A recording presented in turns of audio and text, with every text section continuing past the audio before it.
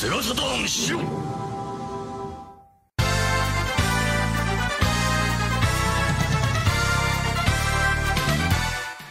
Hey everybody, what's up? Happy Friday, Shiro Show live, and I've got Saturday here. I've got Emerald with me. How are you doing, Emerald? I'm doing okay. It's kind of funny that the TV's kind of sitting just on the table. Well, that's better than floating in the air, right? Yeah. You know what's really impressive is it looks like I'm actually rotated. Do you rotate my picture on the screen? Yeah, it's a plugin called 3D Transform. Nice. Yeah, you can pin the corners. Get the curvature. Sorry? You should get the curvature, so it looks like I'm actually on a rounded screen. It would, yeah, that's true. It would that would be better. But okay, so you've given me something to take notes. No, the reason I have you I could have had the TV a bit bigger, but I need to make room for our browser here, which is like where's the browser? I get it. Right here. You see? Gotta get the browser going. It's also my fault for not buying the freaking green screen. Oh, I'm still in the way. No. Yeah, no, that's fine. That's fine. You're just a tiny bit in the way. I can still scroll. People get it. It's aesthetic. But again, like, you know, if I had a real BVM or a real consumer PVM or whatever on the table, it would take up a lot of space. Let's be honest. So that's what you should do. You should just like drop the whole set and just film yourself in a garage and put me on a real BVM. Yeah, okay. I'll go buy that BVM right now. You know, you're gonna fund it, right? We'll charge it to Shiro. We'll charge it to Shiro's account. Charge it to the Patreon. We'll charge it to Blue Moon directly. No, just kidding. Oh man, it's turning into Space Ghost now.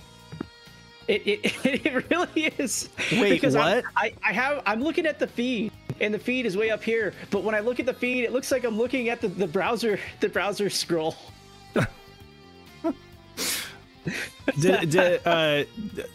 Anthony, did you say that my voice is turned into a robot? Is that what you said? No. The show is turning into Space Ghost. Okay. Haha, now I get the joke. Yeah. Okay, I thought you said that I'm turning into a robot. I was recording a cast with Mel, Sega Lord X, the other day, and again, that one little problem with my mic came back, and I was just like, oh no. I really hope this doesn't happen on a Shiro Show. So anyway, wow, we've got a lot of folks in the chat today. We've got Albert AM25, we got Anthony, we got Danthrax, we got Emerald Nova, Greg Lacquerware, we got Random, we got even Raimi, Super Ray in the chat, you know. So we've got a lot of folks here in the live stream chat. You guys are, as long as you don't step on each other's toes, you guys are free to comment or whatever. You know, I don't have Pat here with me this week. As you know, he got called into work, poor guy. And then tomorrow, I think he's got like 3 different parties to go to. So he's like Mr. Popularity. He's just gonna go. Like, he's always got those parties. I was like, pace yourself with the drinking, you know, because you got to be able to. He's missing this party. Like we got half as many people in chat that we do on YouTube right now. Oh, is that right? Is that a good thing or a bad thing? Should I take that? It's a different kind of popularity. It means the community is a lot more close knit. It is, yeah. It's true. Right now, when we publish a video, a podcast, or something like that, usually on YouTube, you get about, unless it's some crazy anomaly, you know, usually there's about like 350 to 400 of the same people watching every video. You know, the podcast is a little different on the Podbean side. That part I have a harder time tracking, but it looks like a lot of people who are not necessarily regular listeners are checking that out. But yeah, when it comes to YouTube, I think it's pretty much the same close-knit community. Yeah, it's probably which is harder fine by to me. penetrate. Yeah, it's harder to penetrate the YouTube algorithm, but I think Podbean is actually trying to have people like watch different stuff. Yeah. As opposed to YouTube trying to get you to watch the same video essayist and late night commentator that you do every week. Yeah. Speaking of video essays, I watched one that Norman Caruso recently put up, the game historian. I think it was whatever the latest one was. It Mario Kart? Well, I watched that one and the Super Mario World. Kart. Mario Kart, yeah, great video. Did a great job. I love. He's like the Ken Burns of video games, you know. The Ken Burns. No word of lie. I mean, I think he literally tries to emulate Ken Burns. Like, first of all, everything is like done like a PBS documentary, very clean, very, very tight, you know, very you know, everything's just buttoned up and clean, but also the way he has people read. And then he has like the Ken Burns effect with like the image floating across the screen, and he's got like the Old West music. You know, he'll be like some Japanese game developer, but it's like got this twangy Old West like banjo music, and I'm like we're talking about a prospector. It's like you're watching you're watching this documentary about the settlers or the Dust Bowl or something like that, but then instead it's like Yuji Naka or something. I like it. That's, you know, that's what he's doing. He's obviously inspired by Ken Burns, and so, you know, I appreciate that. And then Nick's style is to just load it up with memes and stuff like that, and I like that too. So I could go both ways. Give me some updates, Emerald. What have you been up to? You said you've been busy, right? Yeah. So I've been traveling a little bit for work. Mm-hmm. I'm not going to go into my work details, but that's been getting in the way of the dev stuff. And I accidentally gave myself 3 projects for the competition. I don't know how this happened. So if any of you guys tuned in for the Extra Life charity stream, I think I did it was probably only like 13 hours or so, but I got this this tool working with everyone's help. Trekkies came on, Knight came on, a bunch of people came on. To try to export just generic images, whatever image you have, it could be JPEG, bitmap, PNG, whatever, and shove them into a Saturn compatible format. I'm most of the way done with it. I have to finalize the Saturn side of the code to make it actually useful to someone who doesn't want to reverse engineer the thing. But as of right now, I have this tool that you can put in images and it will at least crunch the colors and export them in a way that you can then try to load back up onto a Saturn using tools that are currently available. Nice. So you can export a TGA, and then Joe Engine has native TGA stuff. I think some of my earlier stuff on GitHub has its own TGA loading code that I'm going to have to steal again. And eventually I'll have it so that you can do multiple different types of colors. So like RGB or paletted or whatever. And hopefully this Saturday at... what was it, 9 o'clock Eastern? Is that what Seven Mountains comes out to? 7. Yes. Yeah, exactly. Yeah. Okay. Yeah. So this Saturday, 9 o'clock Eastern, I'm going to try and do my level best to finish up that work and release it. And it'll be just in time for people to crunch the last 2 weeks to try and make a game if they really don't want to use Joe Engine's native tools or whatever.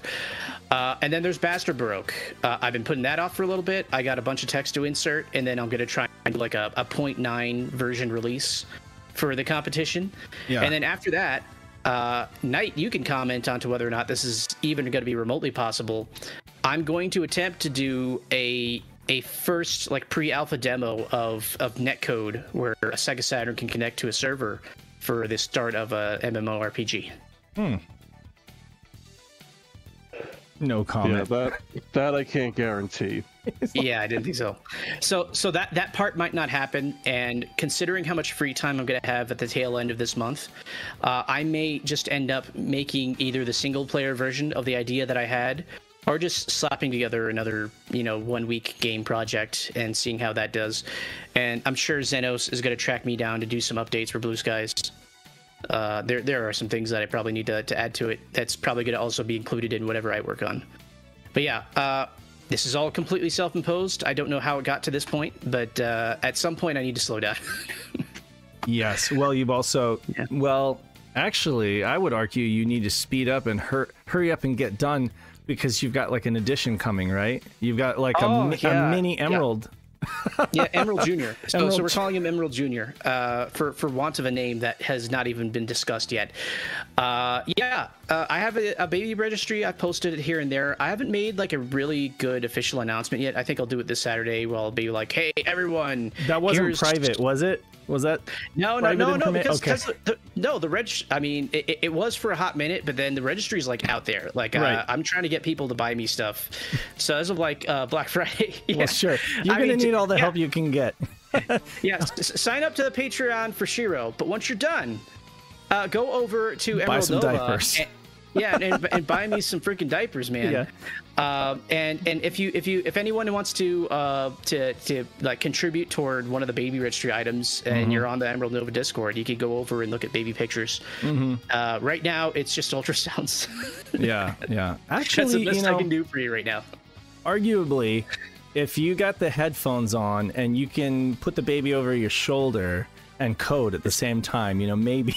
Yeah. Because yeah.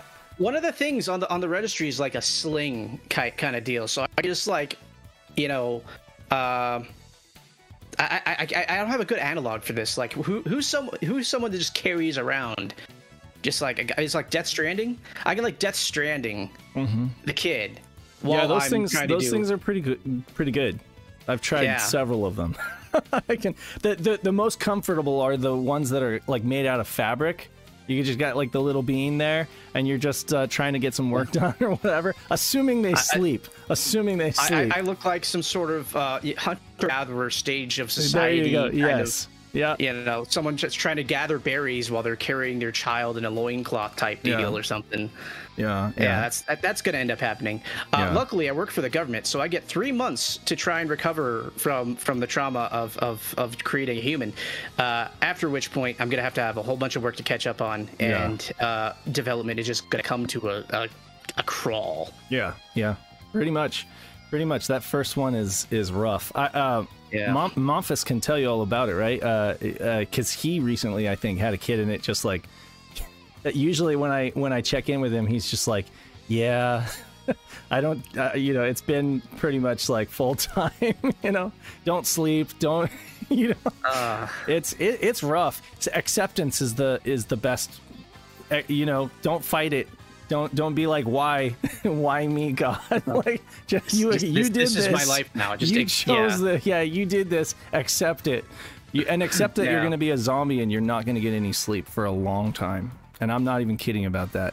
You might go insane. I mean, I had a dry run in parts of grad school where I could go to sleep for a little bit, but I feel a lot older now. Yes. Having done that. Yeah. I can't do all-nighters anymore, and that's like the most disappointing thing. Oh, I know. I used to be able to do like the full 24 on Extra Life. I think at one point I did a 36. And now like I hit 12 and I'm like out. Yeah. Getting older sucks. Also, you can't do sugar later at night. Like drinking alcohol late is just like I want to like watch Netflix, but I also want to drink a beer, and then I'm just gonna like puts me to sleep. The sugar is terrible for you after So if you're like in your 20s, enjoy it. Just stay up late, drink as much as you want. I'm already in my 30s. I'm catching up with you. I'm saying for those that are in our community that are still lucky enough to be in their 20s or in their early 30s, just enjoy it while it lasts, because it catches up to you. I can't even drink like I drank a lot of Coke Zero because I don't like Diet Coke, but I also don't want to have to drink a lot of sugar. But it's like the perfect amount of caffeine to keep me up. I can't even drink like Coke Zero anymore. Somehow. Oh, no. Coke Zero gives me some weird kind of hangover type deal, and if Ponut is to be believed, a professional drug dealer in himself, the aspartame or something in the Coke Zero metabolizes into some form of methanol or something, or that kind of just like it's like mildly poisoning yourself. Really? So it's like all the bad parts of getting drunk, but very mild, but mild enough. Or I have such a low tolerance that I'm just ready to like not function the day after I've had one too many cans of Coke, which is like the most pathetic thing ever. Well, here's to Emerald and Emerald Jr. and the missus, and just trying to stay alive. I wish you the best. Get a bunch done now, because the end is near. That's the worst part. I had it in my head that scenario was somehow going to be done before I had a child, so that scenario 2 could be about said child. Right. At this point, I might as well just give up and go Unity. I don't know. Well, that's something. You could go You could go Unity and then port it backwards. I don't know. Oh boy. Anyway, but we do have the competition coming up, and there's already been a couple of entries, and some of them are really, really exciting. Like Trekkie's, he uploaded. It was like an audio video muxer. Film muxer. Yeah. So it's supposed to be whatever it's currently for audio tested. Right. ADX and PCM. ADX I think was an open problem. I don't know if Pone Sound handles ADX yet, and if it does, Pone is gonna have to come back and correct me as to what the caveats are with this. I thought that the Film Muxer was exactly what it sounded like, where you actually could get FMVs. Yeah, you could basically mux in a different audio source for these translation projects without affecting the video feed at all. So it's not like you're having to recompress the video. You're just muxing in a different audio channel with the original video. So Sega Film was one of the proprietary video formats that a lot of Saturn games used. And you'd have a Japanese video, Japanese audio dub or something like that, right? You take the English audio and you just mux it in and rebake the file somehow with his tool, but it doesn't recompress the video. So you still have that same quality of video that you had from the original source. I see. Yeah, and that's a really cool tool. It's a really fantastic tool, but I'm gonna jinx it by saying that there's been so much activity in the Saturn translation scene that it might be too late for it to be useful for new projects. I don't know.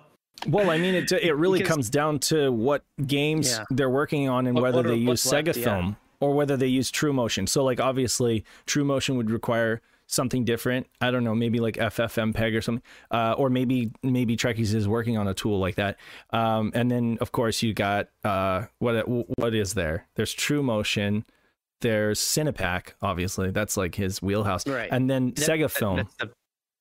And then so Cinepak, to my knowledge, is the popular one. It's definitely it was cheap.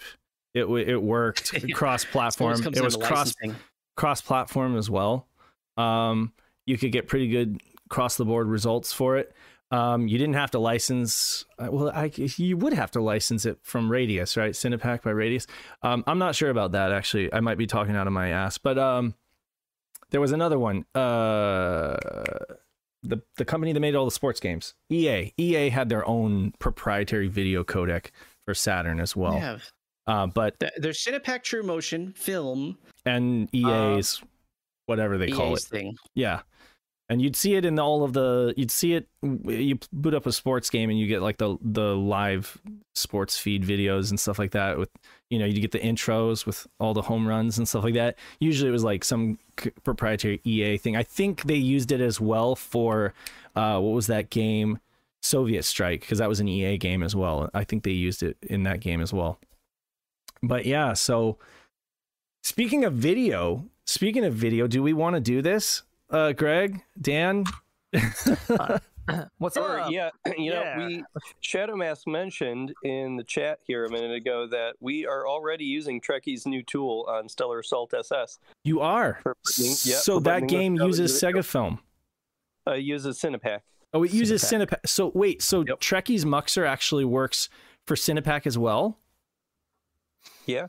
Wow. Okay. So I don't know if he undersold it or if I misread, but when I was reading it's named Film. It's named the Film Muxer. Right. I didn't see the Cinepak part. Right. But I just assumed he was talking. Yeah. I just assumed he was talking about the format Sega Film. Okay. But, I take back what I said. Cinepak is just so magnificently ubiquitous. Yeah. And also maybe you want to be able to use your own, I think people can still do their own Cinepak encoding without too much issue. Especially considering the results for the last competition, not the Sega Saturn anniversary competition, but the FMV cross-platform competition. Yes, that Trekkies ran. His Cinepak results were amazing, like compared to True Motion.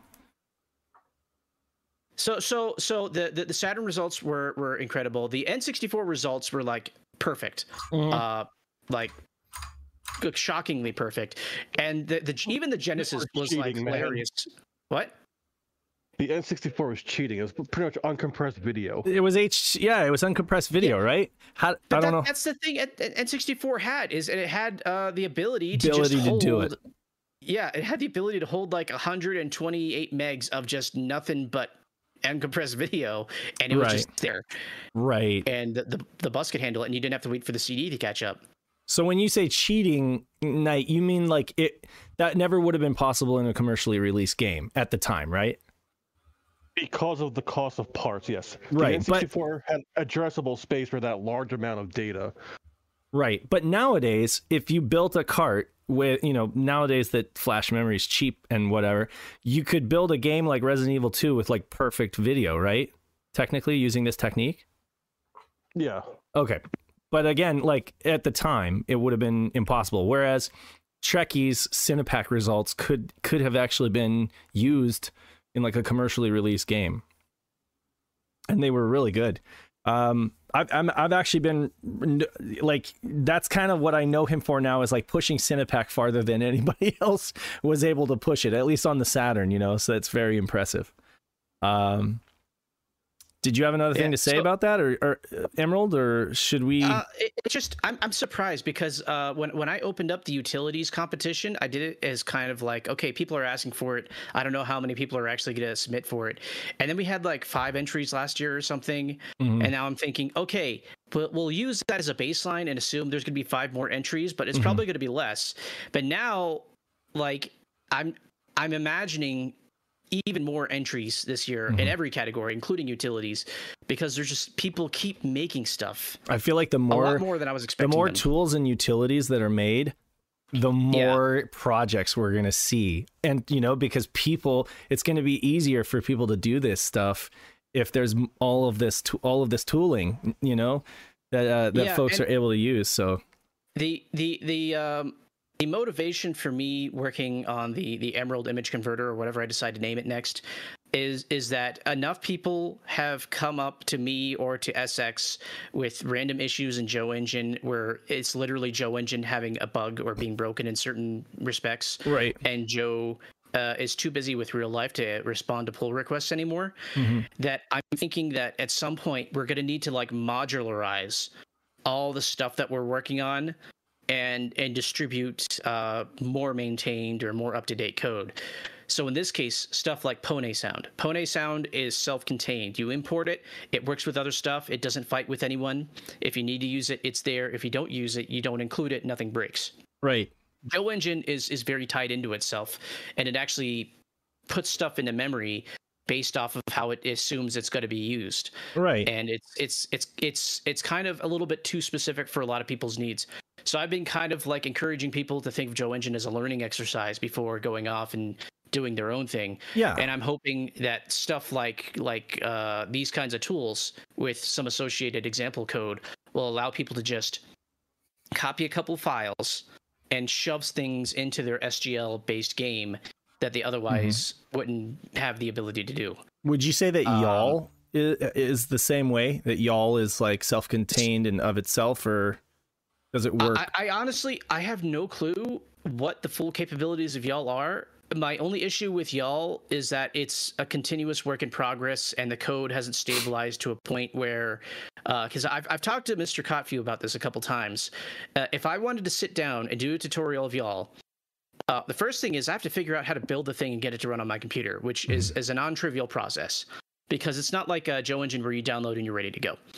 And the second thing is when I asked him, okay, if I write a hello world, will this hello world be valid, in the future? And he said no, because things are going to be changing too fast.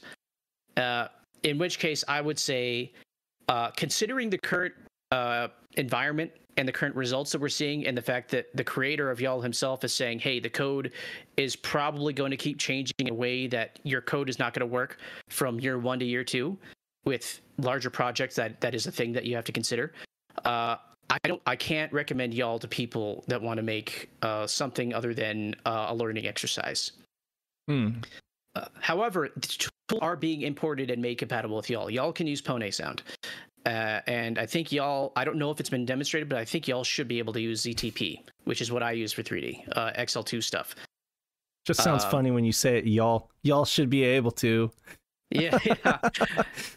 Am I supposed to be pronounced like Yaul or something Yaul? like that? Okay. He prefers Yaul. Yaul. Okay. But it's an acronym, right? It's an acronym for something I forget. Yet another useless library. Library. Okay, yeah. It's yeah. So Got it. The thing is, what if I was to recommend someone who has a little bit of practice on the Saturn, enough to be confident enough to solve their own problems, I would say take some baseline SGL and start grabbing libraries from stuff that you know you need and works.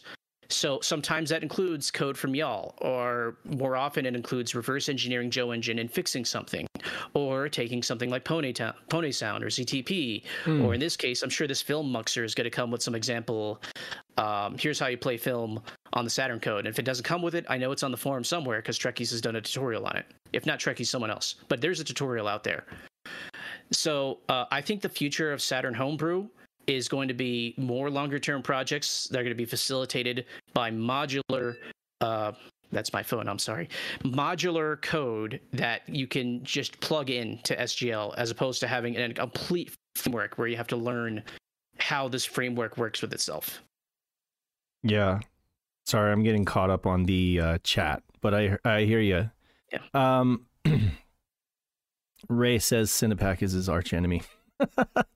So that's funny. But okay, so cool. You know what? It is exciting, though. It is, nonetheless, it's exciting that tools continue to be written and that there's just more options for folks. I do agree with you that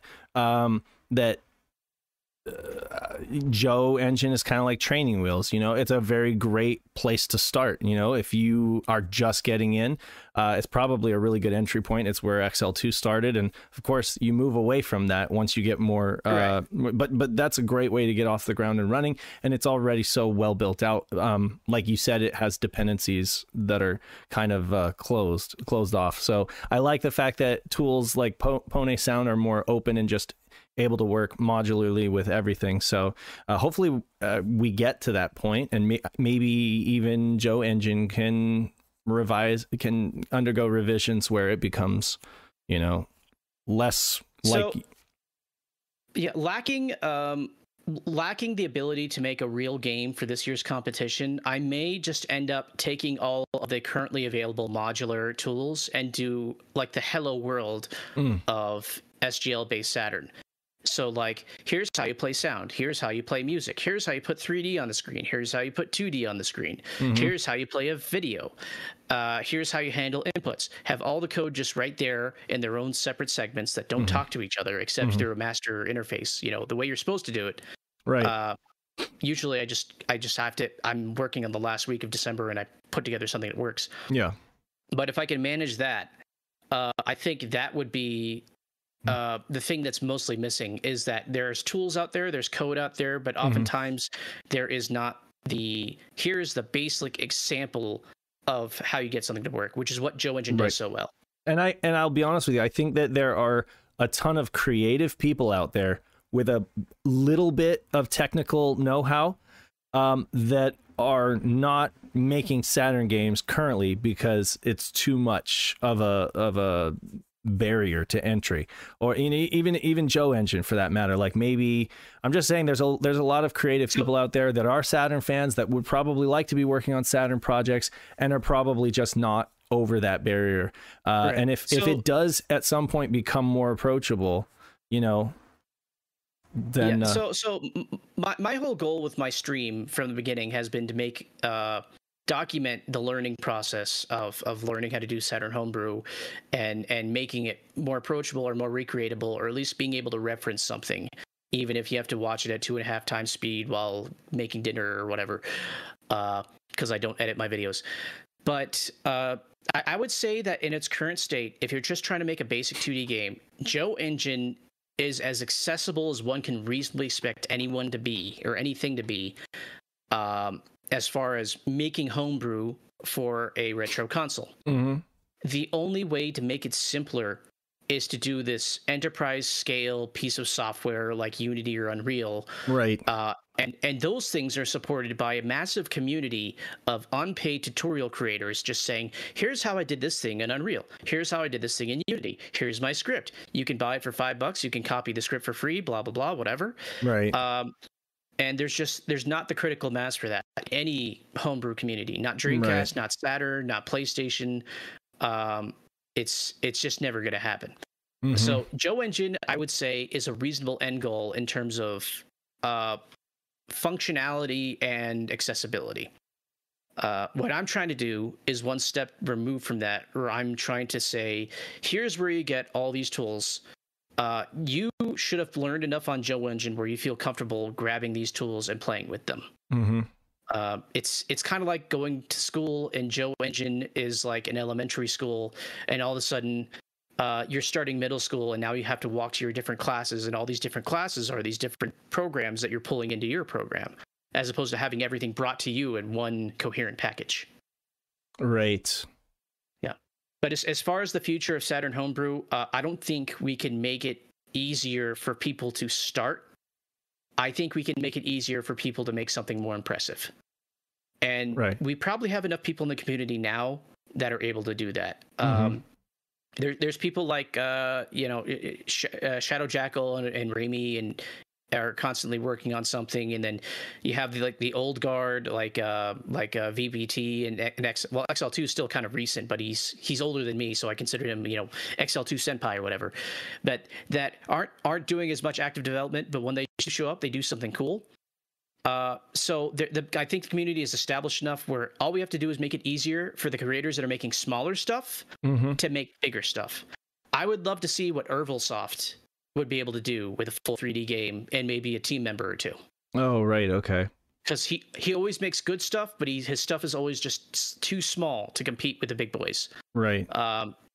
What he's done is more complete than, say, Hellslave or Blue Skies or CubeCat in terms of presentation and a complete experience, but they're always like 5-minute experiences. If he could expand it, he would be a definite competitor to fight against in the OG competition. Who's the homebrewer that was doing the game with the Quiznos rat? I can't describe it anyway. It's just some kind of rat you play as, and you go. It's a platformer. I can't think of the name of the homebrewer right now. So there's Zygo. That was a platformer. Oh yeah, Zygo. Yeah, who was that homebrewer? That was Zygo crap. was, and then I forgot. He made it 3D. Yeah, I was to say he switched to 3D. He started doing that. That was not Seven Shades. That was I should know this. I feel bad. Yeah, I you're feel a judge. Yeah, I'm a judge. I should know. Here. And I wrote an article about this. I know. Here's a quick way of finding out. Let's go to emeraldnova.com and go over to the community tab. Well, wait a second. I'm emerald.com. I'll get there. I'll get there before you do. Here it is. No. Zygo. It's Jay Beretta. Jay Beretta. Oh, okay. Fine. It's Jay Beretta. Jay Beretta. Oh, yeah. But yeah, speaking of the 28th annual competition coming up, 28th anniversary, not 28th annual. It hasn't been around that long. 20th, yeah. Yes, 28th anniversary of Saturn. It's a fair bit of research that I do in order to figure out, like, the SX community is ancient in terms of the internet. By my reckoning, it is 22 years old, coming up in April or something. Right. And that's only by like the earliest forum accounts. And before that, there was the IRC. And there was people that were here from the beginning that are still kind of orbiting around. They're not active in the community, but they're kind of like hanging out. I think like the earliest member that's still like super active in the Discord is VBT. And then like even the current website, Runner Dibs, it took it over from Ice Digger, who I think Ice Digger took it over or started it with someone else. And then there's like people that we're never going to hear from again, like Cyber Warrior X. Well, Cyber Warrior X came back recently. Right. Okay, he came back from the dead. Right. But like, Rock and B or something like that. Rock and B. Wow. Time. Yeah. There's a blast from the past. So I think what's unique about the Saturn community and Sega community in general, but specific to the Saturn community with Sega Extreme, is that we have this genealogy that I've tried to document partially on my website, that we have an actual history of continuous community for 2 decades, which on the internet is massive. Like I think like Usenet or something would have to be our competition in terms of length of stay. So like when you join into Saturn Homebrew, you're not like jumping into a little Discord server that no one's heard of, even though you kind of are. You're jumping into a community of people that have been around for a while, that have like lived and breathed Saturn for a collective number of years that is too long to count. So that's like something that's unique among the Saturn community. I don't think any of the other homebrew communities function like that. I think a lot of the other homebrew communities popped up a lot later and maybe lived and then imploded and died and then reformed with different people or slightly different people. But Sega Extreme is like a continuous existence. Mm-hmm. The NES dev, they're probably the only other group that I could think of. Almost 30 years. That's crazy. I want to mention real quick before we move away from this. So far, we've got 4 entries, I believe. So we've got the city, the case of the city of Bodokaiba. So Sensigalo has like, is this like his 3rd visual novel? Or is this an update? Because there is the lighthouse, and then there's the robot. This is his second. This is his second in the series of René Bras, or he's got multiple series. But then he's the robot one, right? Neuromage Studio does the Red Moon series. Is it Red Moon? So this guy is doing what I call like the spiderweb software approach, where you get a really solid baseline engine going, and you just crank out content, which is where I wish I was. He needs the dude with Chris Mingle just needs to hook up with him and have Neuromage publish Chris Mingle, because it would work. It would be out by now, if they just did it. Just focus on use his engine. Yeah, just use Sensigalo's engine. It's out there. It's on GitHub, and just insert all the text and insert the images, and you don't have to change anything about it. You just keep writing more Santa and we stuff. could find out what happens to Stripper Santa, and then so we got Mr. Conan. Instant. Yeah. So we talked about Trekkies with his audio and video muxer. Film muxer, yeah. Film muxer. Okay, we got Mr. Conan with a recent work in progress for Lunar 2. Yep. So there's an update for last year's entry, but I think last year's entry stopped at the first dungeon, and this one I think is supposed to be text complete. Played up to Dalton on Mednafen without any major issues. Working designs, script inserted for now. Yeah. Yeah. I mean, this is gonna be cool. So it sounds like it's text complete, but there's still like a bunch of stuff to do to like make it like a normal translation release. But on the standards of Bastard translation, which is where I'm at, it's basically done in terms of all the text is there and it's playable. At least it sounds like it is. Cool. All right. Well, that's going to be awesome. I know what I'm playing. And he's already published this, so folks can already check this out ahead of the results. Of course, Malenko put in his Tokyo Highway Battle Drift King 97, which was amazing. It was great. I played through it on real hardware. What game is this? Is this because I'm hearing like a racing game? It is a racing game. It is a drifting game. It's got the Drift King in it. It's got Bondo, the tuner, famous car tuner in Japan. You basically are. It's a precursor, I would say. It's like the predecessor to the Tokyo Extreme Racer games on the Dreamcast and then on the PlayStation 2 and whatnot. It plays very, very similar. You're not necessarily going against street gangs, but street racing gangs, but you're going against individuals that are just kind of running around on the highway. And you're basically doing these drift battles on the highway, in Tokyo circuits, Okay. It's great. I'm just so used to Malenko working on these wrestling games. He did too, right? Oh, well, and then he's also working on another one, Terra Fantastica, as well. So and he's working on Bomberman. Actually, Malenko's also working on Bomberman Fight and all of the updates. Wait. Is there untranslated Bomberman for Saturn? Well, yeah, there's a couple. There's Bomberman Wars. There's Bomberman Fight. There's Saturn Bomberman, which obviously got translated. But no, Bomberman Fight is an awesome game. You got to check it out. It's an isometric kind of... it's an isometric battler. Like, it's 3D. The graphics are really nice. Is this like Bomberman 64? Like... I don't know. Not really. Not really. No, you should check it out. If that's a blind spot for you, definitely check it out. I think you might like it. I don't know. You might not. any of the Japanese library is a blind spot for me. I haven't done my research on the Japanese library. Yeah, and whenever I recommend something for you, you typically don't like it. So I don't really know. Not everything can be King's Field. My problem with the Saturn is I keep looking for games that I'd rather make than play, and the ones that I do find, there's just exactly the wrong thing with it that I don't want to play it anymore.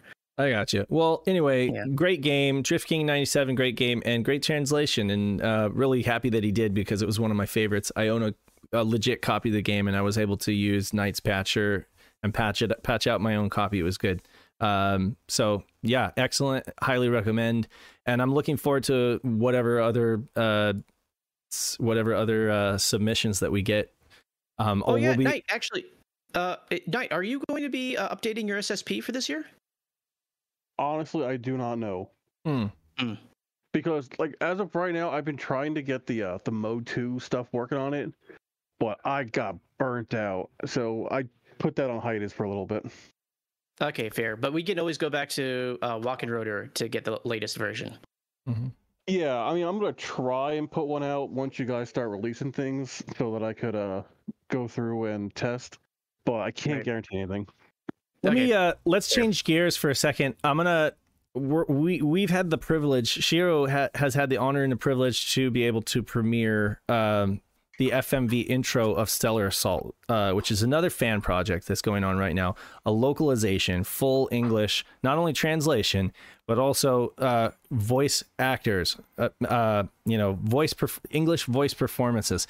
And I think what I'll do is I'll show folks the trailer right here, and then I'll also broadcast it at the end of the show, just for other people that happen to be getting on late. But I want people to be able to see this because this is the first opening FMV sequence with what is it, Renee Martin? Is that correct? Danthrax? Yeah, that's the voice actress's name. She's playing the commander of the carrier ship that your pilots fly off of. That character's name is Aya. Right. Okay. Awesome. And so this is. Should we call you the Stellar Assault translation team now, or should we still refer to you as the bulk/team? Either one, I guess. Either one. It's obviously you guys are infamous for your amazing bulk/localization, but now they're working on Stellar Assault, which is yet another. You should just call yourself the Saturn localization team at this point. Saturn localization. Yeah, I don't know. The you can call yourselves the Saturn Assault Troop or something. I don't know. I was thinking Slash and Sass because we did bulk slash, and now Stellar Assault double S is Sass for short. Yeah, but then you're gonna have to keep stacking onto the name. I think that you just go with the first two. And how about the next game we do also rhymes? How about Stellar Assault Troop SST? But Troop can be kind of like the Sakura Wars Troop because you're actors, get it? Troop. No, nothing to do with the Sakura Wars translation. No, I know you don't. No, saying you got an actor, you got a troop of vocal actors. Anyway, I say stuff. Forget it. Don't even listen to me. But I got it, Dave. I support you. Yeah. So of course, Greg Lacquerware and also our Shadow Mask have been working really hard on this part, right? Am I right? And then Monfus is going to be handling a lot of the engineering portion of it. Yeah, he's been sort of waiting in the wings for us to give him something to do while we get the script together. Cargo Din also is the other core member of the team. She's one of the script editors. She, I went to her specifically because when she had a bit part in the bulk slash localization, she played the adult version of Kina in that. And we chatted for a while, and I had actually originally been thinking that the next thing I worked on might be one of those Gundam side story games. And she was talking about her familiarity with Gundam, and I was like, I'm definitely going to need someone who knows, Gundam and other space mecha stuff, because I only kind of sort of do. We didn't end up doing the Gundam games, but the same thing applied for Stellar Assault. So I reached out, and she helped lend a lot of credibility to the script during the revision phase. Yeah. I like Cerulean's SLT, Saturn Localization Team. Or you could be bulk/localization team, BLT. If you ever do the Zeta Gundam for Saturn, I want to help somehow. Oh, Zeta Gundam. Yeah, that one I don't know. That's one of the Gundam Saturn games I haven't played. Okay, no, I just know the show very well. So gotcha. I don't know. I don't know if I can voice act for Camille or whatever, or I don't know if it goes out to Jiao and do double Zeta. But like that's something. It's one of the games I actually saw in Japan that I said, do I want to try buying this? I decided against it, but. So you guys used Trekkie's tool for muxing the audio, and Shadow Mask, I take it, is like your audio engineer, correct? Yeah, exactly. Basically. Yeah. Okay, awesome. Well, shouts to all you guys. Cardigan. Wait, did I say that right? Cargo Din. Yeah, shouts to all you guys. Just say to SLT, whatever you're calling yourselves. We really appreciate you giving us this opportunity. And yeah, without further ado, we'll go ahead and premiere that now. And then we'll premiere it again at the end of the stream. If folks want to like drag their friends in here and show them again towards the end of the stream, we can do that again. Okay, so here we go. All right. The Stellar Assault opening FMV.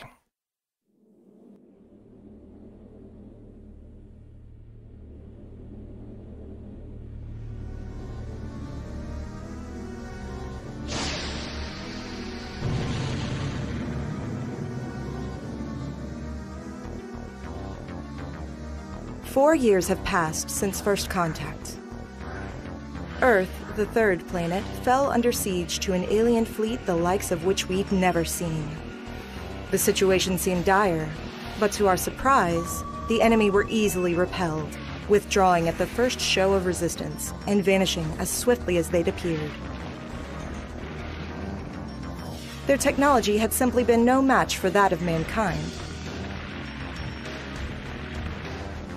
Considering the minimal damage done, there was perhaps a silver lining to the incident. The attack had unified us, bringing an end to eons of conflict over ethnic and religious divides. Afterward, we studied what we could from the wreckage of enemy ships, but there was precious little to be learned. The vessels had been outfitted with self-bricking mechanisms, making them all but impossible to examine. Then, 2 years later, there was a second contact. The identity of the alien menace remained a mystery, but this time, we were ready for them. Knowing another encounter was all but inevitable, we'd work together as one human race to make preparations to intercept and attack. Having only incurred minor damage in the previous clash, we'd assumed the enemy would be even easier to repel this time. But the alien invaders had another surprise for us. Their once outdated technology had evolved immensely in 2 years' time. It was now nearly on par with our own.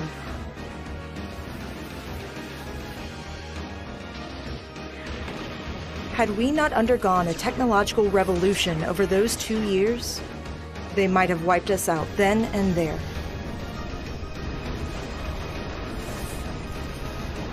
Then, as the battle descended into chaos, the enemy vanished yet again. This time, however, we were able to track them. They had performed a series of space-time jumps, consolidating their forces at the edge of our solar system. And then, with a mysterious blast, disappeared altogether. Some theorized they'd recognized their imminent defeat and self-destructed. But ultimately, we determined it safest to assume they'd escaped, leaving open the possibility of a future encounter. Another 2 years passed, and now they've made contact for a third time.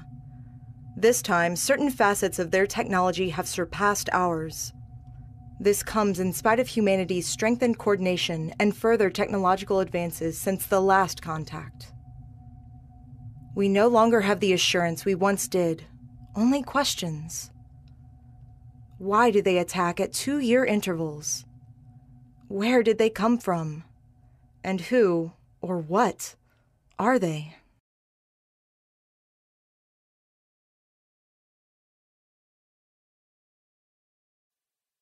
Cool. There you have it. There you have it. I noticed there's scan lines on the video feed. Is that something that you added with the display? A little bit. Well, okay, so it's 144p. What they sent me was like what they sent me was I essentially had to scale up really, really big, and so there's a lot of like artifacting in there that I'm trying to mitigate a bit with scan. The scan lens helped. 144p it would not look terrible on a Saturn, but it does. Right. I'm watching it on a 4K screen. Yeah. So I see everything that's happening. It's literally 320 by 160 is what it was. So it was a wide format video as well. But anyway, yeah. So thank you everybody in chat for your kind words. Yeah, I appreciate it. Oh yeah, it was amazing, you guys. Everybody, I'm so excited. This is if you don't know, for anybody who doesn't know, this is kind of like a Star Fox. I would say this is kind of like Saturn's Star Fox meets some of those like Galaxian games. You know, it's got different vibes, but yeah, the beautiful like flat shaded polygon artwork. You know, it's just the whole game has a vibe to it. I'm really, really excited about this release for sure. And Sega's infinite wisdom, we never got it in the States. Of course. Yep, this February, Stellar Assault SS will have existed for 25 years. And what you all just heard was, it's script in English for the very first time. Mm-hmm. And Greg was really good to put a link to Renee's website so folks can click on that and learn more about the voice actress. Yeah, Renee's been doing a great job for us, and we still have a couple missions left to record with her. Is there any chance at all that the game will be playable by the competition's end? No, because we don't want to put out, like with Bulk Slash, we don't want to put out a half-translated game just because we are worried about, a half-translated game floating around the internet, being on ROM or being on different websites out there. I agree. Facebook groups. I agree with that. Done. People won't actually get the fully translated one. They'll think, well, why did these idiots only do half the game? Right. Why did these idiots only do half the game? I mean, you guys already pick up enough flack when you do like this complete project that's beautiful, and then people are like, you should have just done a subtitled. Exactly. Sorry, there's a really loud truck. That was the stupidest argument I heard. I was so like, it was so frustrating on Tinder seeing people saying they should never have translated. They should have just left it be Japanese only. It's like, you could just play the game. Go play the Japanese game. Get the heck. There's the door. Get out of here. I'm like, come on, seriously. So yeah, no, I don't realize that there's like, it's not like you can just type in subtitles and voila, it's it is a possibility we've examined in both cases. And I mean, maybe it is doable. I can understand why people would want that. We just don't know how to do it. I mean, honestly, you guys have also, like I've said it before, so it's a little cliche, but I'll say it again. You guys have set the bar incredibly high, not just for Saturn projects, but for homebrew or just for fan localizations with voice dubbing. Very high. The bar has been set very high. So you guys, I can imagine you're like, how do we follow that up? Like, how do we follow our own work up? And again, you want this to be representative of your best work. So I understand why you wouldn't want to put something unfinished out there. Definitely. But when it's ready, man, it's going to be amazing. It's probably going to be an easy number 1 for the 29th. Well, yeah, it would be nice. It would be nice to submit it next. I'd like to. Is that early on that you don't know if it's going to be ready in a year? I think it will be. I mean, honestly, we've done like the bulk of what there is to do. So it's an interesting comparison to Bulk Slash, because in some ways it's a lot easier. Like in terms of what is required as far as hacking, there's basically no visual component to this project at all. Except that Dan like de-Englishified the main menu a little bit. Yeah, and I did that in a day back in July. Yeah, right. Yeah, before we even had a complete script. And there even the end credits of the game are mostly presented in both languages for some reason. Maybe they thought, hey, this might get localized. Right. I think there are just some Japan names. being Japan. But honestly, still... I agree that this, if any game would have been localized, this made so much sense. Like, why was this game not localized? It fits. It competes with Star Fox. It fits in the whole Saturn arcade type deal. Well, and Star Fox. There were also, you had the X-Wing and TIE Fighter games were very popular on PC. Right. Wing Commander, which are closer in genre to this than Star Fox, I would say. And then you had Colony Wars on the PS1. Right. So exactly. Saturn's Colony Wars in a way. And they Colony. So Darklight Conflict, I would say, is a bit more like Colony Wars, or like the which we did get Darklight Conflict. It's kind of a poor man's Colony Wars, and then those other games with the Mark Hamill in them. What are the Wing Commander games? Kind of like Colony Wars. This one, are you not on rails? You're on rails, right? No. It's easily mistakable for a rail shooter because there are many sequences where you initiate autopilot, and those are basically like you're watching a railed sequence play out, and it happens seamlessly between action sequences, which are free roaming. But then you're free roaming in 3D space, and you can go anywhere. Yeah. Okay. Yeah. Yep. Yeah, that's great. So yeah, this is gonna be awesome. I can't wait. Definitely. There's a lot of cool banter between the pilots as you're flying, and at the beginning of missions, at the end of missions. So it's been kind of fun getting those recordings, and we have not started putting all of that into the game yet. We're getting there right now. Shadow Mask has just been working on getting all of Renee's briefings into the game. So he did, Lacquer, didn't he just put like a bunch of them in the folder? I gotta put those into a patch so we can check them out, because right now we've just got a patch with the intro that we've checked out. Yeah, I believe the other briefings. So we're basically working toward a mini demo of the first several missions of the game. So each one starts with a briefing, and then there's the VO during the gameplay. And I believe the FMV briefings are basically all set. So now it's just a matter of cleaning up the in-game VO and then injecting it into the game, and then we should have something hopefully very soon. Nice. I was gonna say, there's absolutely no way that I'd want to be looking at subtitles when I'm trying to focus on the HUD, and enemies coming from all sides, in the map, and there's like a radar, right? There's a radar. Actually, I can't remember now. Well, okay. It's like an integrated HUD radar type deal, where it's like a reticle that rotates around the axis. Yeah, there's red lines that kind of are in the direction of enemy fighters that are nearby. And exactly. So you kind of like point your nose to follow those to find something to shoot at. You don't want to be reading the subtitles, and that's another thing with Bulk Slash. They're voice navigators, specifically they are voice navigators. What's the point of having subtitles for that? So it's always funny when Bulk Slash, I think in particular, was not conducive to subtitles. Stellar Assault could have, because most of the dialogue happens during those autopilot sequences. Right. It's also a little slower. Yeah, and it's not this constant, like they're not directing you the way they are in Bulk Slash or Burning Rangers. It's more like, once in a while someone will chime in during the action, which is actually pretty cool. You'll be fighting, you'll be fighting and free roaming, and then you'll hear your captain chime in and be like, "All right, onward to the asteroid," or new enemies jumped in.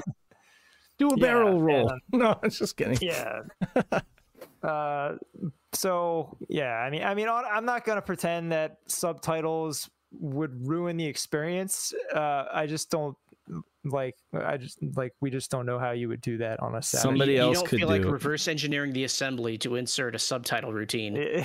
Yeah, when it's super easy to just replace audio files. Yeah, and the ultimate experience is going to be so much better. Don't even worry about putting text on the screen, keep it as it was, but just with it looks English like audio. all the text on screen is already in English. Yeah, right. Pretty much. Yeah. There's basically no Japanese text in the game. Which is another reason why when you fire it up, you think like, why did this not come to the US? It's crazy, you know? Well, it's especially strange because the previous game, Shadow Squadron, did come out in the US. Right, but exactly. Maybe they just felt like the time had passed. That was a 32X game, right? It was a 32X game, yeah. And this, I think there's some confusion about this one. This is not, it's basically a ground up remake or reimagining. So it's not a port.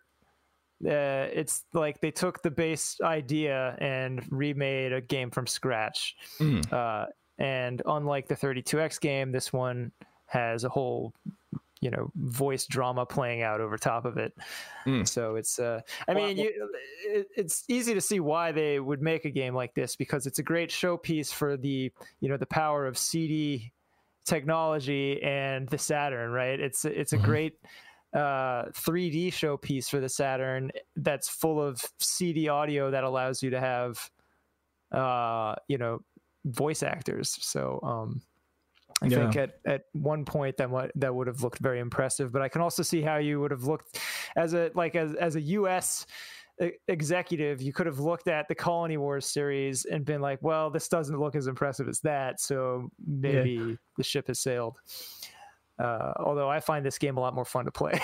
and in full honesty, I think that it has aged so well because it's stuck with the flat shaded polygons, Yeah, agreed, like that look has endured, whereas like some of the grimy textures of the mid 90s don't hold up as well today, but folks are still like that clean look of flat shaded polygons, because it's an aesthetic, so yeah.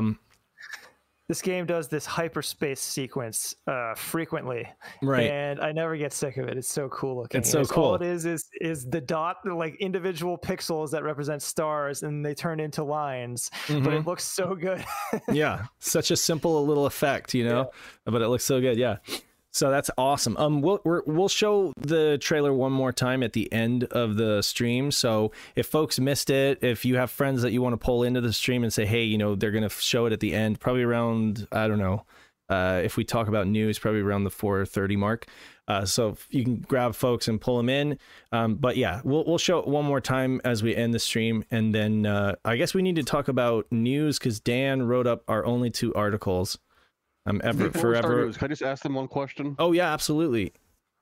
Have you guys looked at the demo disc for SS yet? Because you might be able to submit that for the competition. This way you don't have to worry about mixing with the normal stuff.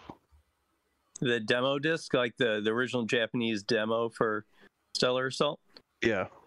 No, we had not thought about that at all. Was that a Flash? Was that a Sega Flash?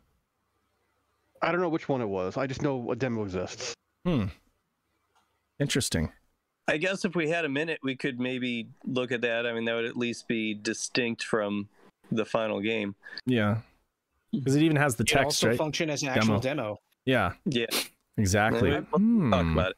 My priority has been on getting a demo to you guys, Shiro guys, before the holiday.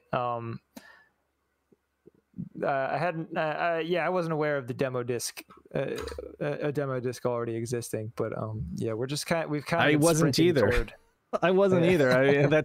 So I'm glad Knight brought that up because honestly, when it comes to there were many Sega like Japanese Sega Flash discs released, and I'm not really familiar with what's on most of them. I have all of the PAL released Sega Flash discs, but of course PAL Territories would not have gotten that demo. So yeah, it's interesting. Okay, cool. Great question, Knight. Maybe that's food for thought. Double dipping. Speaking of, if I can just say real quick. Yeah. Speaking of food for thought and Knight or other developers, one of my sort of wish list items that I've kept in my pocket this whole time is this game doesn't support the Saturn mission stick, even though it supports analog control and is a flight sim. And that just feels like a glaring omission that I would love to find a way to try and address. kind of like we did with Bulk Slash and the Twin Stick. I know the Twin Stick has maybe fewer barriers because it just kind of registers as a regular pad. But the fact that this already supports analog control, and granted, I'm not at all tech savvy, that's given me hope. So if anyone is interested in helping us investigate that, we definitely Mission Stick is what you're asking for. Mission Stick support. Yeah, it's the analog flight 3D stick. analog controller. Yeah. So as I understand, the sticks only came in digital and analog formats, which basically just means they're remapped 3D pads or 2D pads. So if it supports the 3D pad and you just wanted to customize the button mapping, I feel like you could like override certain memory addresses or register addresses that they're looking for on the input. Presumably you guys have done this before, so you're confusing Twin Sticks with Mission Stick. Mission Stick's a whole other animal. Mission Stick is different. It's a 3D flight stick. I get it, but is it not just a remapped 3D controller? I don't think so. No, well, it doesn't. No. Yeah, like it's not like you plug it in and the buttons are all mixed up, but it works. It doesn't like recognize any inputs at all.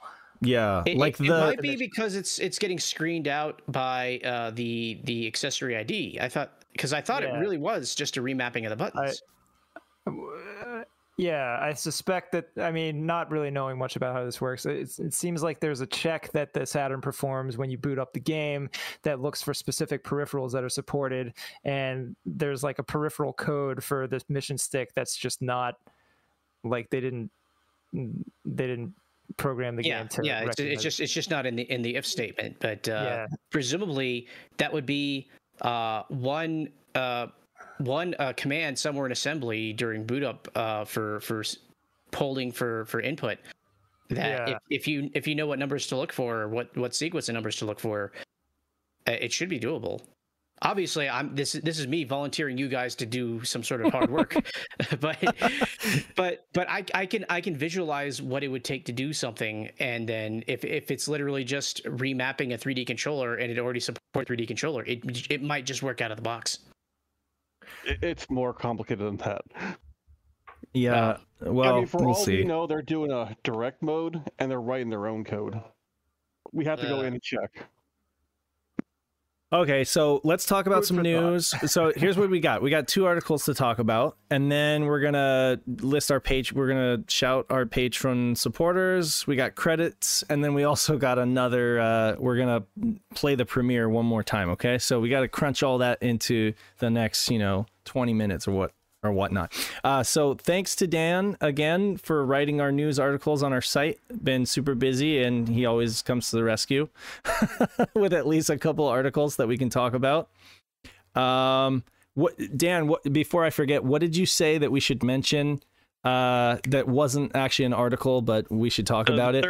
Yeah, so the story I was going to put up today, but I have not, is that Yaba Sanshiro was announced to be coming to Steam, and there's a Steam page for it right now, and it was just put up and announced a couple days ago by the developer DevMeX in his own Discord and on his Twitter, but that page had said it was going to come out today, December 16th, and when I woke up today, it changed to coming soon, and it's not actually released. It still isn't as of a couple minutes ago. I refreshed the page again. I have a story all written up for it about it releasing, and I can't put it up because I thought about changing the story to, well, it was announced to come out, but it's not out. And no one knows why, because he's not answering any questions from anybody on his Discord.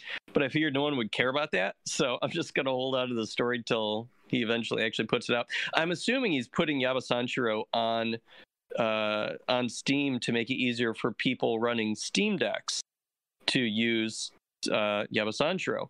Although I would think you still need to find a way to sideload the Saturn games onto your Steam Deck. Maybe that's easier than executing code, like an emulator that's outside of Steam. Maybe it's easier to have that part downloaded from Steam. I don't know. I don't have a Steam Deck myself.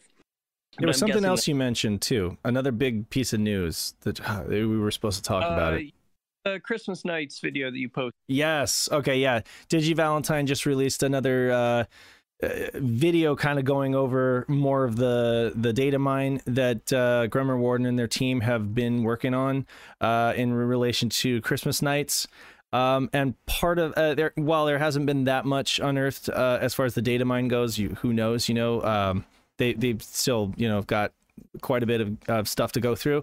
But one thing that they noticed was that there was a cheat provided, like a cheat code that looks like basically like an action replay code that unlocks an additional level, Frozen Bell, completely playable in Christmas Nights, whereas Christmas Nights was originally just the first, it was basically just the first level of Claris's and Elliot's level, and then I think Frozen Bell was only available as like the first course on a link attack mode, but basically this code that was provided basically unlocks it and makes it fully playable.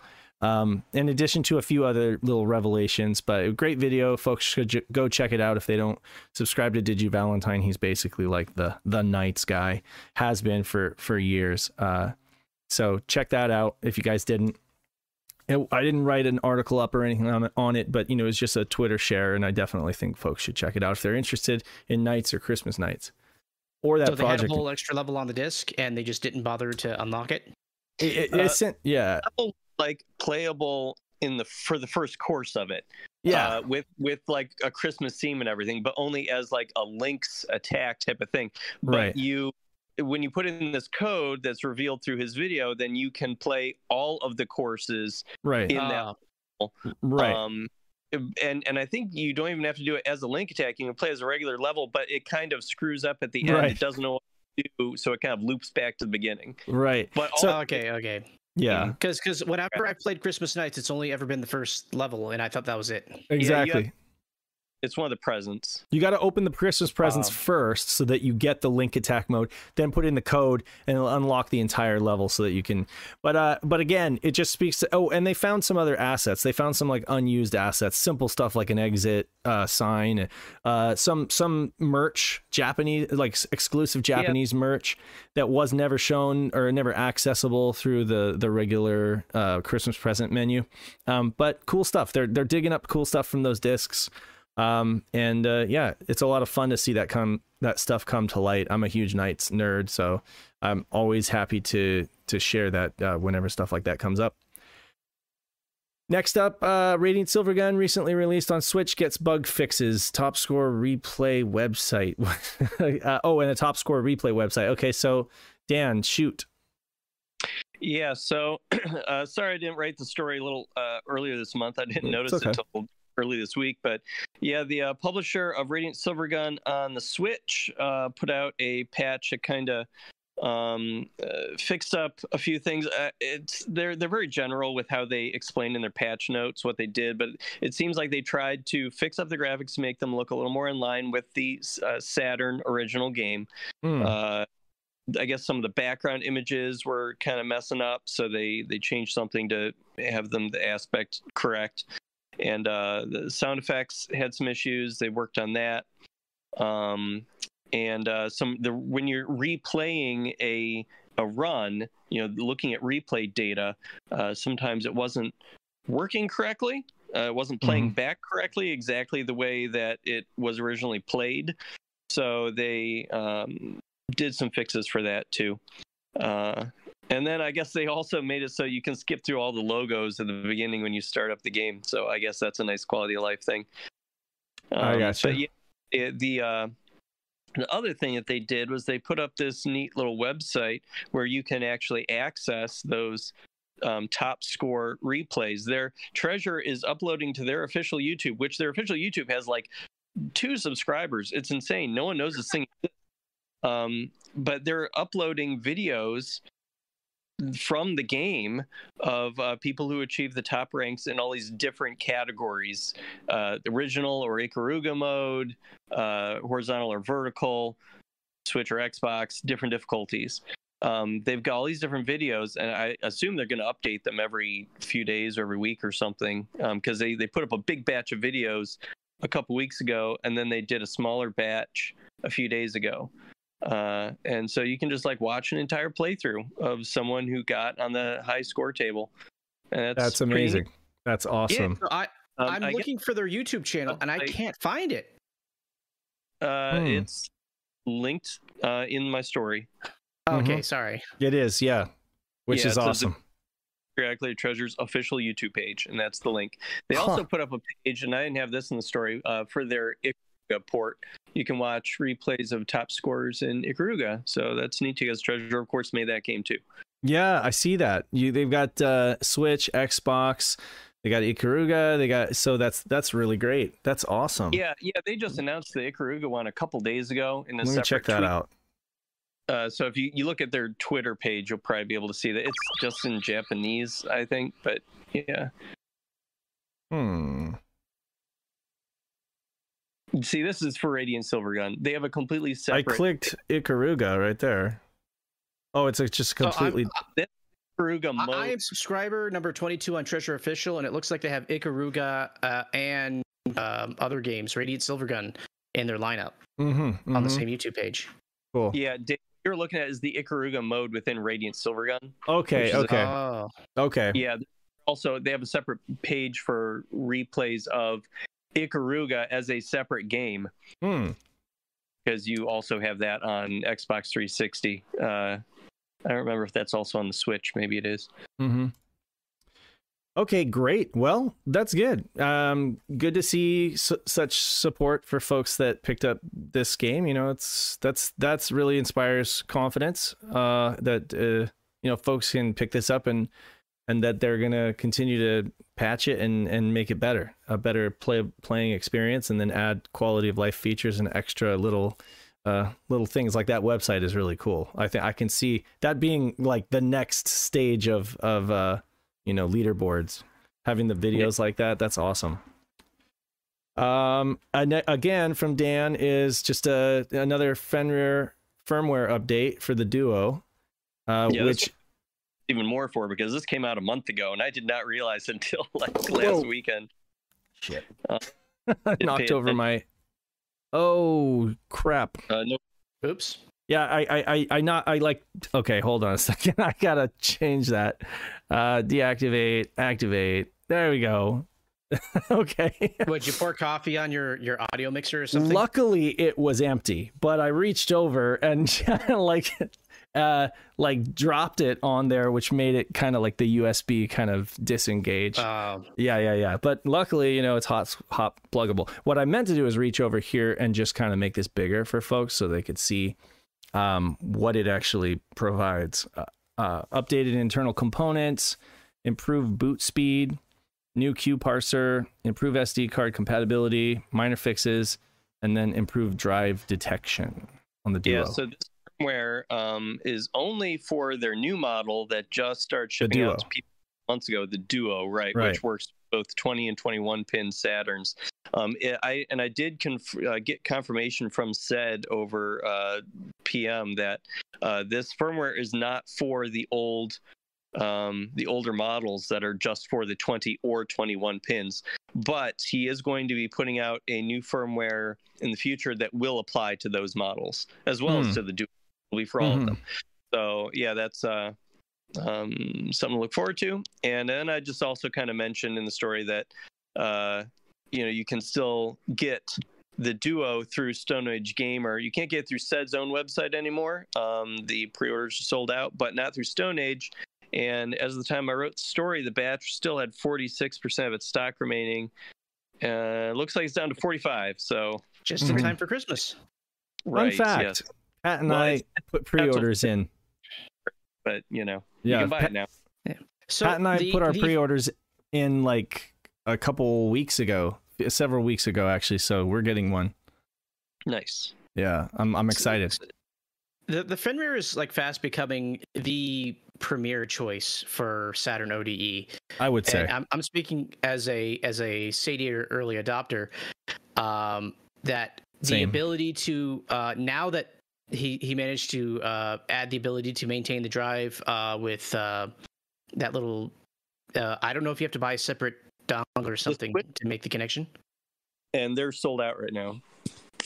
Well, yeah, he added the 21 pin and the 20 pin right on there, ribbon cable connector onto the board.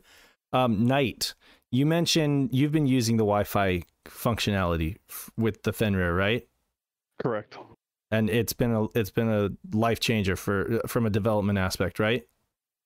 Yeah, the developer, it's great. I could just upload new builds right to the Wi-Fi and not have to worry about it. Well, how it works is you set up like a repository on your computer, and then you press a button on the Fenrir menu, and it'll load it up as if it was like a folder. But so you're streaming the build. You're streaming the build from your computer? Yes. Nice. So you're just maintaining the repository on your computer, and then that's awesome. That's amazing. And then is this like a Samba drive? No, he's using. I can't remember what he was using. I just know he not sets SMB? up his own HTTP server to get it through. Okay, so you gotta be like running a script on your computer for it to work the way you want. As of right now, yes. Okay. So does this not hopefully he just makes it Samba. So does this not currently work with RetroNAS or any kind of NAS solution? No, it's not going to work with any of those yet. But it has the potential to, right? Because I keep selling that. I keep saying, I mean, like with a Wi-Fi. It should. Yeah, it all depends on what he's willing to invest right now. Okay. Like time-wise. Right. Which I think he's got a list of priorities, and it's on there. It's just not, he has to deal with, general housekeeping and making the thing work as well as it can as an ODE first, and then that's all there. It's all potentially there, But yeah, that's incredible. I definitely. So Emerald, do you not have one? No, I only have one Saturn, and it has a Sadiator in it, the prototype model. Right. Same. So yeah. So this thing, what is it? It's 140, and then that the additional attachment to allow you to pass through the CD drive. How much would that be? Will's console mods. Let's see. Was that like 40 euro or wait, 40 pounds? I would have to they're double basically on par or cheaper than the dollar at this point. So well, we don't know if that one's compatible with this though. Oh, but I mean, you could still, if you know how many pins your Saturn is, you could just get one of the older ones. That's either 21 or 20 pin. Yeah, but I'm thinking in terms of like if I wanted to go out and buy a new Japanese Saturn and slap something in it, I want to know what's the most complete setup I can get. Mm-hmm. Well, definitely, I would say this and Will's what did he call it? The Saturn switcher. This and that combined are either the same or less than a Satiator in terms of cost. Right. So Abrasive put his price point a bit high, and he's gotten a lot of crap for which I think is unfair. But just the current market competition seems to be eking him out, and then Terra Onion and Daonin kind of just made themselves a little bit too unattractive on a personal level to try and get something. Right. For the question in chat, with all the ODE options, is there a proven winner for compatibility with games? I don't know what the outstanding compatibility issues for the ODEs are. I think Abrasive has maybe like one or one half of a game compatibility outstanding issue left before it's like 100% on the Sadiator. I don't know if Fenrir has any issues right now. A few. I know Time Gal is one of them. There's like maybe 5 or 6 games that have weird quirks. Yeah. Right. Fenrir. Yeah. Yeah, the Fenrir. So every ODE potentially has an issue. The best thing you can do is hop on Shiro or SX and just say, hey, does anyone have any issues with this game that you're interested in? Mm-hmm. If you desperately want to play that specific game. Mm-hmm. If you have a collection of games, it's probably going to be harder to get a full accounting for it. I don't think any of the current ODE solutions have like a public spreadsheet anymore. Well, during the beta, we had a Sadiator spreadsheet, but we stopped updating that a while ago. Sadiator has their own Discord server, which would be a great place to ask about compatibility there. And then Fenrir also has their own Discord server as well. Yeah, so every ODE aside from the Rhea and the Phoebe, which are not really options anymore anyway, have their own Discord spaces to ask questions specifically for. But you still have to go like and list exhaustively all the games that you plan on playing for it if you want to be absolutely certain. Generally, people will be able to tell you the outstanding problem games, and everything else you can more or less assume that someone has tried it at least once and would have reported it. All I can say is, also as an early satiator adopter, well, actually, I did not have a demo unit like you had, or a beta unit like you had, but I was a day one purchaser, and I had some problems with it, and they all got ironed out, and I'm very happy with it.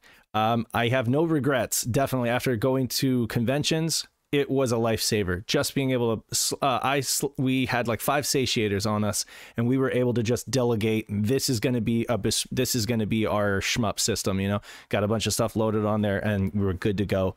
Just being able to, because the thing is, being able to match up the ODE with a bunch of stock, you know, Saturns that people are able to provide at a con. You know, I wasn't bringing my own Saturns because I was traveling on the airline and I had limited space in my luggage, but I was able to bring a satiator. So Kay came and brought a bunch of Saturns, and we were just able to slap the satiator in whatever Saturn, and it worked. That's where it really is worth its weight in gold. So if you do cons a lot, definitely that's the way to go. The Fenrir, though, for your daily driver, for, you know, just a Saturn that's pretty much going to sit there and be like the one that you normally use, I would say the Fenrir just seems like such a compelling option, just because of all the potential there, the constant support and firmware updates. We see it gets very frequent firmware updates, arguably more so than the satiator even. And then, you know, the price point is great. Again, it's a community driven thing. Not to say that Abrasive isn't part of the community too and everything, but yeah, so I just because the Satiator also has a community-driven open menu absolutely system. Yeah. So I mean, at this point, once I get my Duo, I will own all 3. I have a mode, and that's in my Dreamcast. It pretty much lives there now. It does a great job for what it is. All 3 modern options, because NeoZeed was actually asking about ODEs with the context that they have a Phoebe, which in this case, as far as I can tell, the Phoebe, if it doesn't have full compatibility by now, whatever compatibility issues that you experience are set in stone. I don't know if there's going to be any updates for it. My issue with the Phoebe, aside from just trying to physically locate one and dealing with the person that sells them, is that you're going to have to manufacture the discs in CCD format, which is no longer how they're commonly distributed. Right. But the reason why you say all 3 is because the big 3 right now that are providing constant updates, updated stock, the ability to purchase one efficiently without clones, and the ability to ask for support without getting your head bitten off is Terra Onion, Satiator, Fenrir. Right. So those are the big 3, and again, we know that when it comes to the mode, it's a great device. I think it's a great device. It's worked well for me, but I did have those difficulties with all of the competition entries, you know, the homebrew entries, especially ones that you know, that kind of work outside of, you know. Yeah. So the devs for homebrew stuff tend to have Satiator because that's we all kind of bought into it at the same time. Right. And some of us have a Fenrir, like I said, and I just said as a Fenrir, and he might have multiple solutions as well. But if it works on PSK and a burnt disk, that's working, and it's your issue at that point if your ODE doesn't support it, because we can't. We don't have the manpower of one. It's not enough to support multiple, instances. And Fairmount to address the disk switching stuff. According to Sega documentation, disk switching should not be necessary to play a multi-disc game. The save file should be sufficient to transfer from one to another. And as far as I can tell, that is the case for all of the multi-disc games that I know about. Yeah. So you're gonna get a Fenrir, you think? If I get a second Saturn, I would probably get a Fenrir and a VCD just to see what I'm missing, but I probably am not missing that much. I can't really justify the purchase right now. That's $200 in the hole, and I could be using that $200 for literally anything else. Yeah, no, I totally understand. But I mean, yeah, definitely, I definitely recommend it. I definitely recommend that folks check it out. It's just a great option.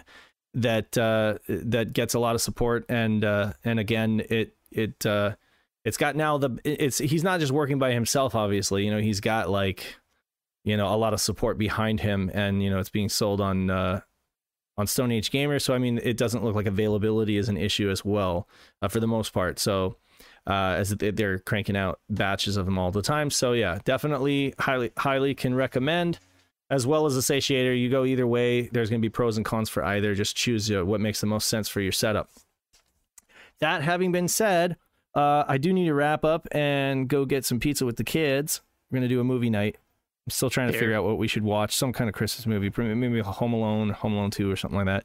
But I wanted to thank our patrons for your financial support, especially to everybody that supports us, even if you give $1, it really does help. I just mentioned that Pat and I we put in pre-orders for the Fenrir. You guys help us do that, and we're gonna, of course, test them out thoroughly and give our honest feedback on the Duo and how it works and everything. So we'll put it through its paces. I also recently ordered those limited run games replacement cases on Amazon, because they lower their price essentially to compete directly with the standard Amazon cases that had been on offer. LRG, they lowered their price to $59.99 shipped. So basically competes. For how many? For 10, so $6 a case shipped. That's not bad. It's not bad, and I have to repeat that I recently bought a ton of those Amazon cases, the VGC online ones or whatever. Chris Alaska, basically, the dude that originally made them and put them on Amazon, and they're called like the second run cases. And I was really bummed when I got them to find out that the quality has dropped. It's undergone a significant drop. I wouldn't say that it's AliExpress quality. It's not that bad, because the AliExpress cases were garbage. In fact, literally, they are garbage. They're sitting right there. I'm not using them for anything. I can't even put a reproduction in there because the disc will not stay on the spindle. You put it on and it falls right off. Oh, that's rough. Yeah, the whole thing, they're just absolute garbage. I don't recommend anybody gets them. But that having been said, I was really bummed out because the ones on Amazon, the second run, were really good. The quality was really good. They closed, they fastened, they didn't have rough edges. Now the ones that I got are just like a little bit more on the rough side, like they haven't been finished properly. You know, there's a little bit of like plastic burr on the edge, you know, where they just didn't really, you could tell it went through the mold, but they didn't really bother like buffing it or like taking off like the burred edges, you know. And a few little other things that are like probably nitpicks, but I want to be able to see how the limited run games cases stack up, so I can let people know what the best deal to get is. So that's another thing that patron supporters have helped with. And we just really appreciate you guys supporting us. We really appreciate those of you that are like so committed. You've decided to support us at the $10 and up level, and I'm going to read out your names: Steven Johnson, Stone Man, Justin, A Murder of Crows, Gem, Clash or Rank, Cerulean is in the chat with us here, Robert Ramsey, Nutrageous, Blue Moon, love you man, Tanuki Trev, Johannes Fetz, Rowan Dinkt, Derek Pascarella, A-Team, Shadow Mask, Mamdu Madar, Memphis, Emerald Nova, who we have right here sitting next to me, $20 patron. Thank you, sir. And Young Money Swee. All of you guys, absolutely. Thank you so much for your support. And you know what, we hope to continue to grow and continue to put your guys' funds to good use, be it through, we just had to renew our hosting, you know, and that was a significant expense to keep the lights on, and we got like the Google Drive where we're sharing projects and stuff like that. So yeah, there's just a lot of stuff. Believe it or not, it's a lot more expensive to do this, and we used to just do it out of our own pockets, and our wives would well, either our wives or just our bank accounts they would tolerate it barely. They would tolerate what they knew about. No, I'm just kidding. No, no, but you're being recorded. Yeah, I know. No, it's cool. It's all good. The fact is that because of you guys, we don't, everything's very much itemized and supported, financially, and we really don't have to worry about that anymore. So we really, really appreciate every one of you. And if you can't give through Patreon, that's totally fine. We just want you to join the Discord community and engage and be active and help, maybe bring more members over, introduce them to the Saturn. It's a great console, and just be active in our Discord server. On our website, you can donate. There's a one-time link that you can go to donate. So you can just donate through PayPal if you like, using a credit card or what have you. There's also, let's see, we've got merch also available through our website.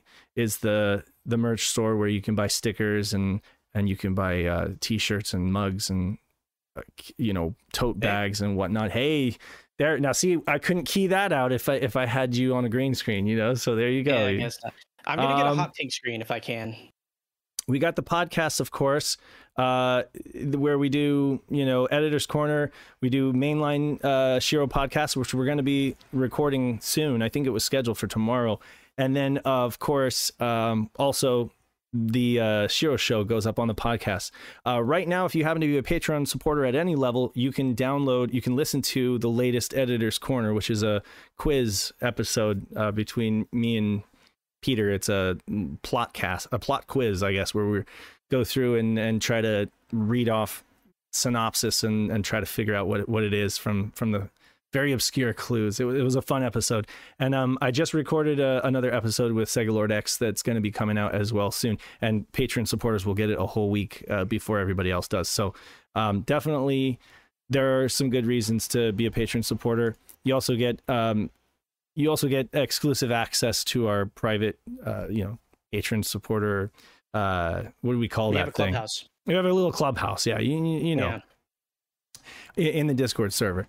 But yeah, again, if you can't support us financially, just like the thing right now. Take 2 seconds and just hit the like button on the smash the like button, ring the bell, whatever. I hate being so cliche, but share it out. It helps that we can beat the algorithm that way, and we can grow the community, and we'll grow slowly, and steadily, and we'll stay kind of like a family vibe, like we are, I think. But yeah, until next time, I want to thank everybody and just remind you guys that you should play Sega Saturn. If you're not, what the hell are you doing watching this show and not playing Sega Saturn? And I'm going to roll credits, okay? But after the credits, I'm going to show one last time. I'm going to show the... Oh, wait, I should show the trailer first. Otherwise, it's going to go through the stinger and everything like that. So let's do that. I'm going to show the Stellar Assault trailer one more time, okay? And then we're going to roll credits on this show and call it good, okay? So here we go. One more time with feeling is the Stellar Assault opening FMV trailer-ish, I don't know, thing. Here we go.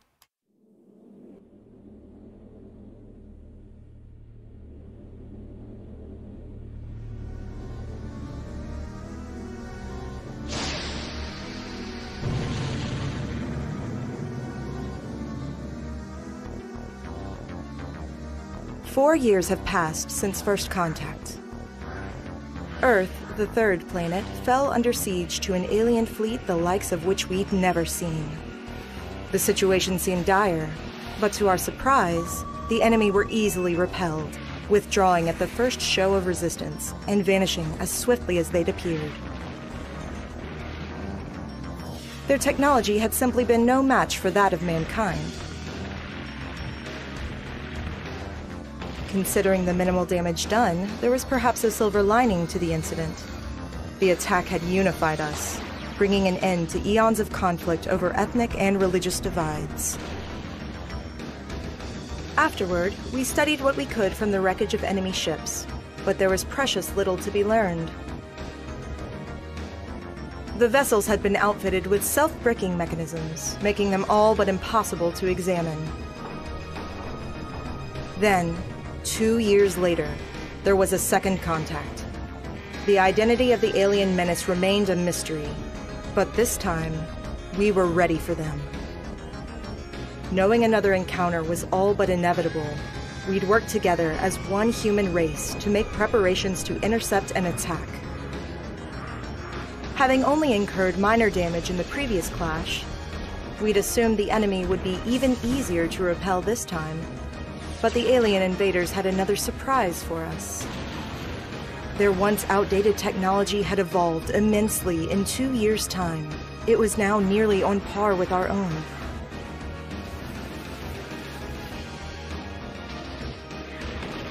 Had we not undergone a technological revolution over those 2 years, they might have wiped us out then and there.